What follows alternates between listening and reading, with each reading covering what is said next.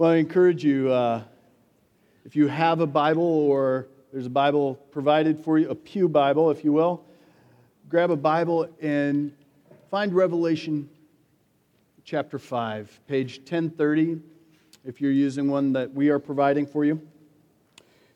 We are wrapping up a series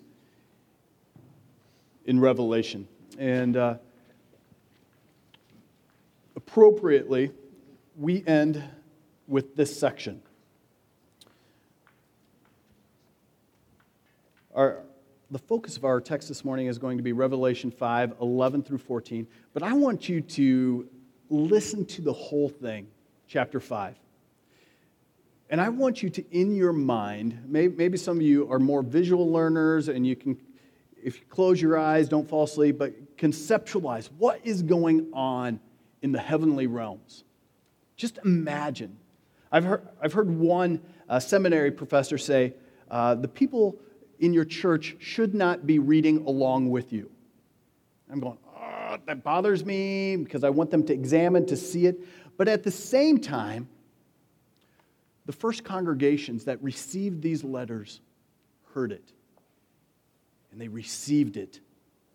And I am sure that as the messenger, the courier was coming around with this parchment, as he opened it, they heard it and they received just these amazing visual pictures of what was going on. Especially, and I want you to hear it this morning with this.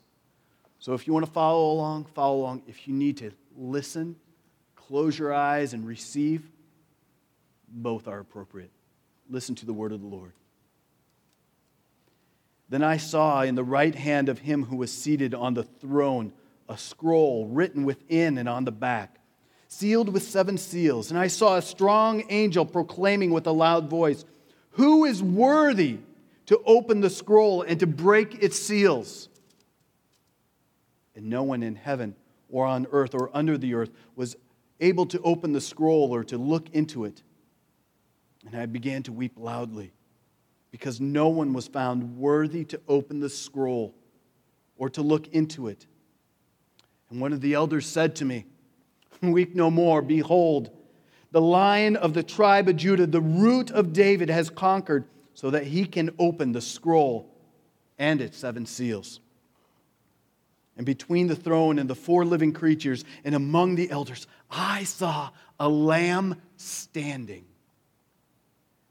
as though it had been slain, with 7 horns and 7 eyes, which are the 7 spirits of God sent out into all the earth.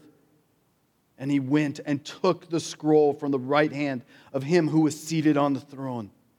And when he had taken the scroll, the 4 living creatures and the 24 elders fell down before the Lamb, each holding a harp and golden bowls full of incense, which are the prayers of the saints.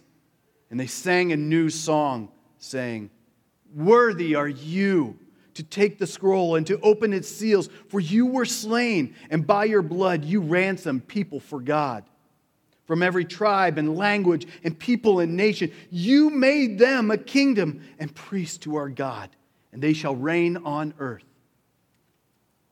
And then I looked, and I heard around the throne and the living creatures and the elders the voices of many angels, numbering myriads of myriads and thousands of thousands, saying in a loud voice, "Worthy is the Lamb who has slain to receive power and wealth and wisdom and might and honor and glory and blessing." And I heard every creature in heaven and on earth and under the earth and in the sea, and all that is in them, saying, "To him who sits on the throne and to the Lamb be blessing and honor and glory and might forever and ever." And the 4 living creatures said, "Amen." And the elders fell down and worshiped. This is the word of the Lord. This is the word of the Lord. Thanks be to God. Well, the performance was over. For several hours, the audience sat in just absolute rapt attention, completely focused on an oratorio most of them had heard 12 times before.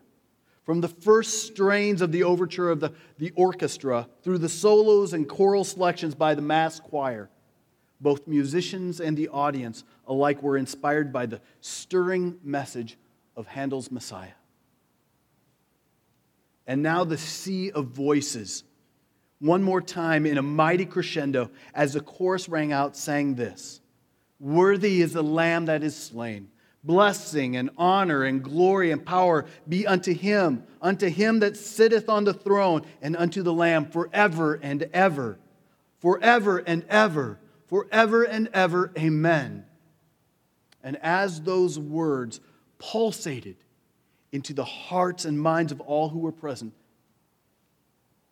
one man was heard to say, it was like heaven itself were open to him, and that God himself was present. You can't help but on a resurrection morning be caught up into some kind of hallelujah chorus. You can't help on resurrection morning to get caught up.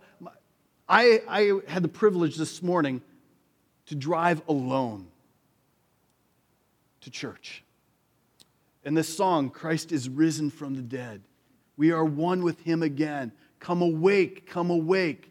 Those songs, and here I am trying to keep my composure, singing at the top of my lung, and I'm sure these people in other cars were going, "What is up with this crying man in a Jeep?"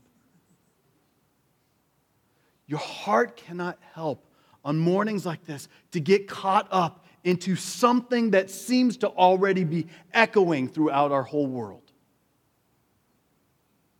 One pastor this morning, John Moreland from Grace Fellowship Church, was up at 5 o'clock in the morning. 5. And on his way to church to spend time in prayer before their Easter morning, he still saw the moon. No sun, just the moon. And he said in his Facebook post, that is the exact same moon that saw the surprise coming out of the tomb. All of creation is caught up in worship. It's easy for us to get caught up in worship this morning. I love hearing the songs. Being in the front row, you hear the voices behind you. Good, bad, indifferent. You hear the voices behind you enjoying God. But Monday comes. And we wonder, is it possible to be exposed to the glory of God, the wonder of the resurrection, the hope that we have there, and go on throughout the week? Can Sunday morning transform our lives so it bleeds out into Monday, Tuesday, Wednesday, Thursday, Friday, Saturday, Sunday, for the next year, the next 2 years, for on into eternity, in such a way that we are transformed from meager, lowly worshipers to next year, just so enjoying God even more and worshiping Him even greater? The answer is yes. It is possible. But it is only yes if our focus is like the focus of the angels and the elders and the creatures that are surrounding Jesus' throne. If our focus is on the Lamb who was slain but is risen. And if our focus is on praising and serving Him. And the central to all of our focus is that His atoning death and His victorious sacrifice was on our behalf. There's a book written by a guy named Matt Redman. Matt Redman is this guy from the UK who is well known in worship circles. Come out with a number of different songs, and one of the things that he wrote, and I'll read a section, but one of the things that he wrote is this. You got it up there for me, Andy? When a soul is so captivated by the Almighty, to bend low in true and total surrender. When a soul is so captivated by the Almighty, to bend low in true and total surrender seems the only appropriate response.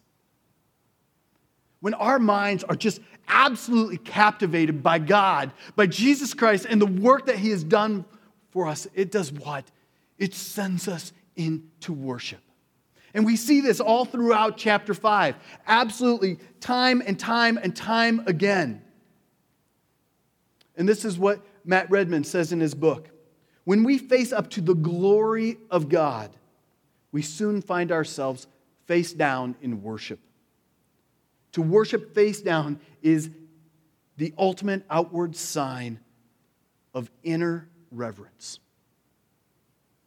Every posture in worship says something of both the worshiper and the one being worshiped.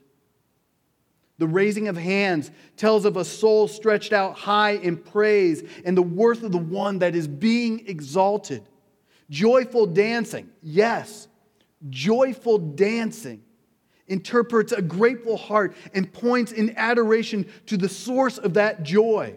When it comes to our expressing our worship, what we do on the outside is a key reflection of what's taking place on the inside. Out of the overflow of our heart, we speak and we sing, we dance and we bow. God reveals and we respond. Let me say that again. God reveals and we respond.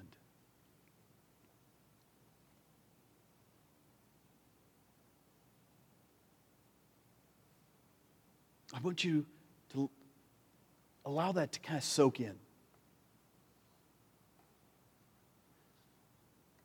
This is the word of the Lord. Thanks be to God. He has revealed Himself. He's revealed Himself in the person of Jesus Christ and done a work for us in such a way that it transforms our eternity. God reveals. His people respond.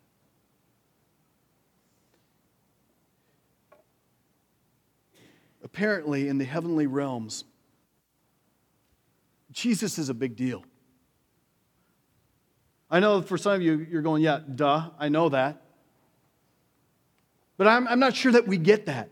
In the heavenly realms, where Jesus is, where He is seated at the right hand of God the Father, Jesus is a big deal.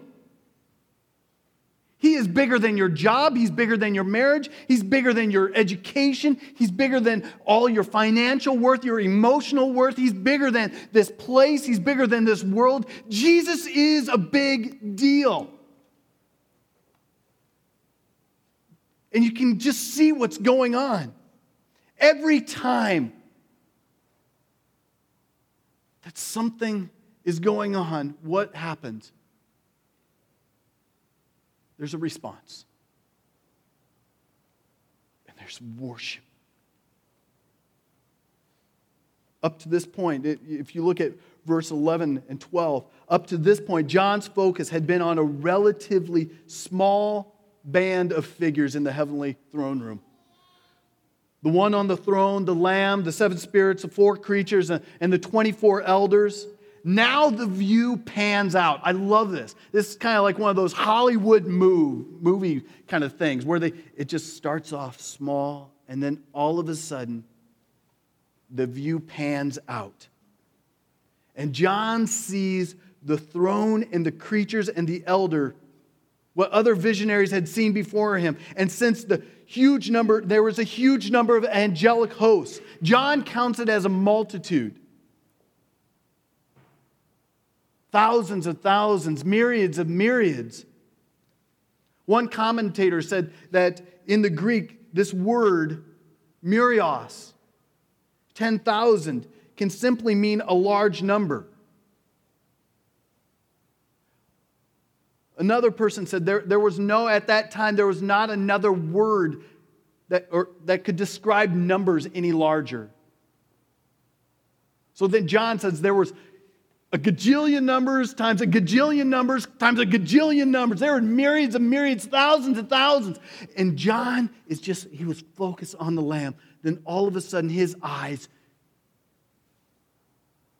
sees this all.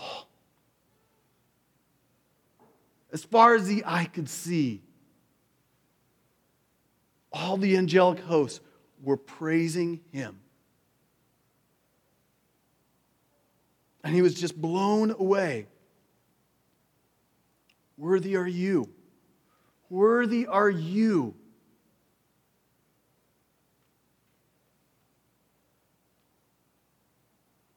They have seen God.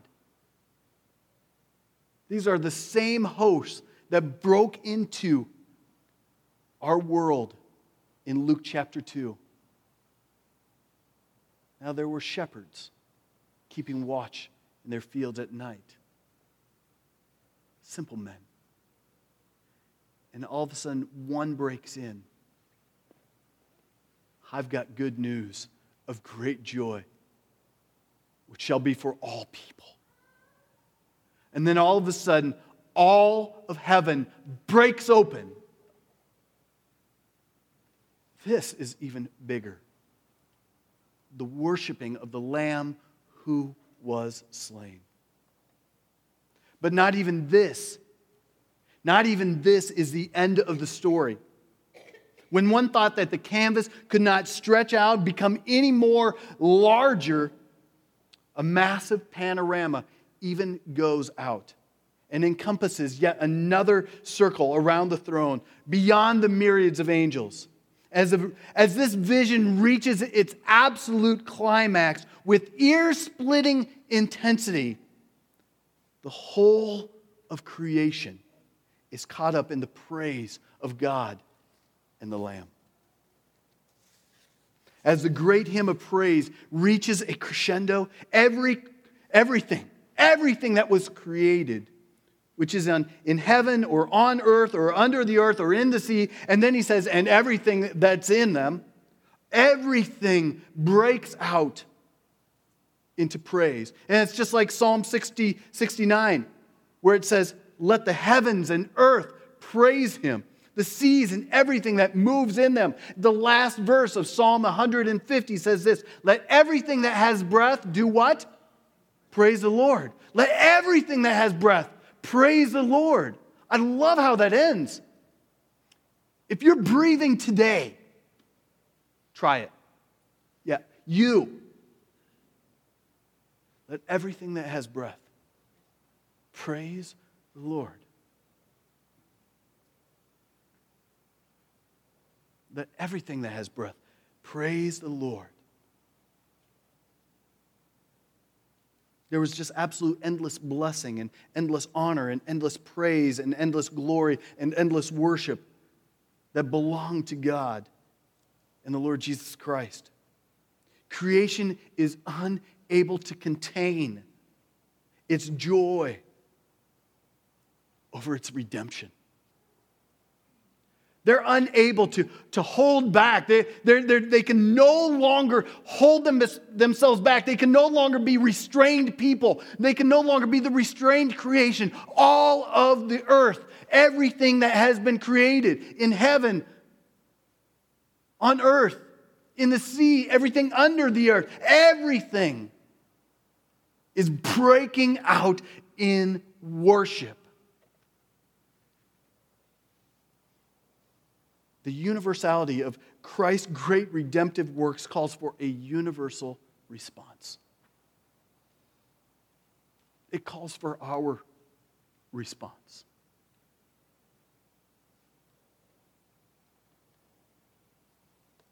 Philippians 2 says this, therefore God has exalted him and bestowed on him the name that is above every name, so that at the name of Jesus every knee shall bow, in heaven and on earth and under the earth, and every tongue shall confess that Jesus Christ is Lord, to the glory of God the Father.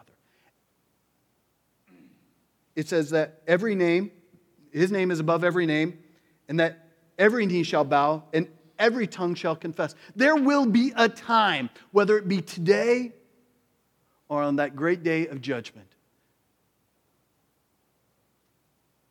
where every person, everything will confess that Jesus Christ is Lord. To their joy or in the other direction. There will be a day that every tongue will confess and every knee will bow.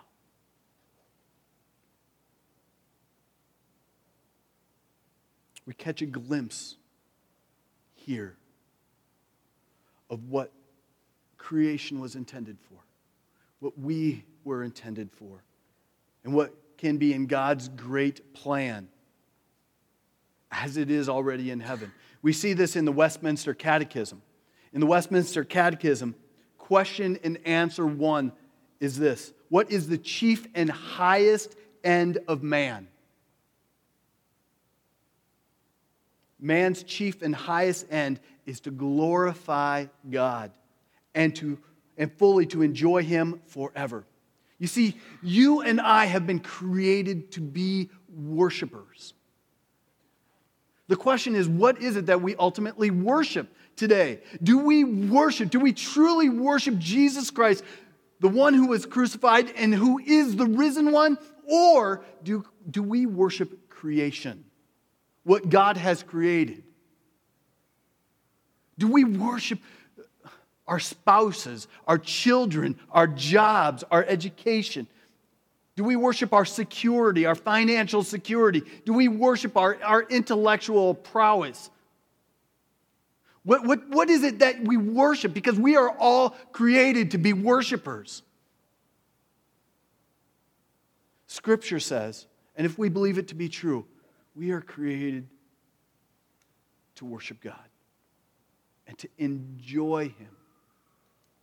Enjoy Him. So why is He worthy? Why is He worthy to be worshiped and to be praised and to say, therefore, here's my whole life, God, take it. Take my life and let it be consecrated, Lord, to Thee. Take my moments and my days. Let them flow as ceaseless, endless praise.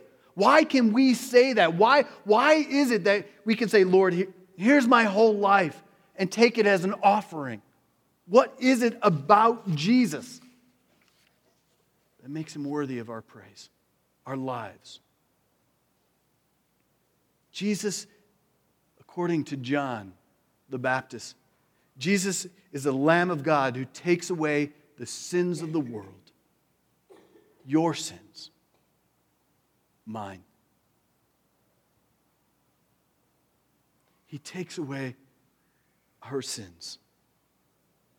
And this Jesus is worthy of our praise and our worship. This is the gospel, the good news of Jesus Christ. John Piper, it's close to John the Baptist, they're related. John Piper said this in what was called the Gospel in 6 minutes. This is the good news, the gospel. The gospel is the news that Jesus Christ, the righteous one, died for our sins and rose again. Eternally triumphant. I love that word, those words. Eternally triumphant. Those are like party words. He's eternally triumphant over all His enemies, so that there is now no condemnation for those who believe, but only everlasting joy. Heaven is caught up in everlasting joy and satisfaction in Jesus Christ. Eternally worshiping Him. For those of us who have been saved by the grace and mercy of Jesus Christ, our lives are to be transformed from one degree of glory to another degree, to another degree. Our lives are to be given in greater amounts on a daily basis as we learn to trust Him even more fully with every area of our life. And that is one way that we worship Him. We had a meeting on Wednesday night with the elders and deacons, and we talked about this section. And I said, what is the state of Missio Dei's worship? What is the state of our worship? Both Sunday morning, our singing and our service. What is the state? And I heard from everyone that it is growing. Now, my personality is one of a microwave. I like instant. I would love for this place to be just absolutely, I was talking to Preeti about this, about Sunday nights at Camp Manitoqua, about how that whole chapel was just packed full of hot and sweaty people, dark at night, but we were worshiping and singing and crying, and it just was this emotional moment of just being wrapped up with Jesus. And I love that picture. I love those moments when the people of God, us, are just so caught up, just almost in that throne room of God, just loving and enjoying. My prayer for us as believers is that from Sunday to Sunday, we are growing in our musical worship to God. Because He is worthy, because He was slain, and He is the risen one. We are so caught up that men dare to sing loudly. And the wives go, amen. Where there is a chorus of men singing loudly at the top of their lungs because they are so in love with Jesus and He is worthy of their praise. Because He saved them from their sins and has brought them to new life like the resurrection.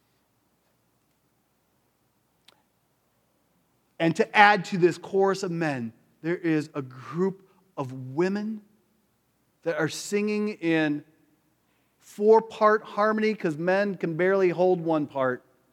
Singing at the top of their lungs, sounding like the heavenly hosts, singing out.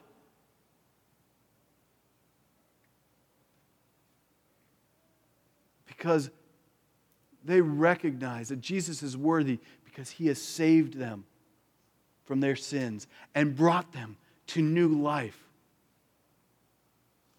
Where when we leave this place on a Sunday morning, we leave with the power of Christ to go into a dark and broken world with the gospel of Jesus Christ, with the hope that we have and the desire to share that with lost people. And we serve this broken world with grace and truth, using our hands, our minds, our mouths to serve this world. My prayer is that we grow in our worship and with our hands and our hearts and our love for Jesus and this love for this world. Wanting them to understand the good news of Jesus Christ. That we worship in our relationships. That when missional communities come together, there is such a desire to pray and to worship together, to get into Scripture together, to allow it to transform our hearts and our minds in such a way that we go out again. That they become little lighthouses in our communities. I pray that marriages and engagements become places of just absolute glory because they are reflecting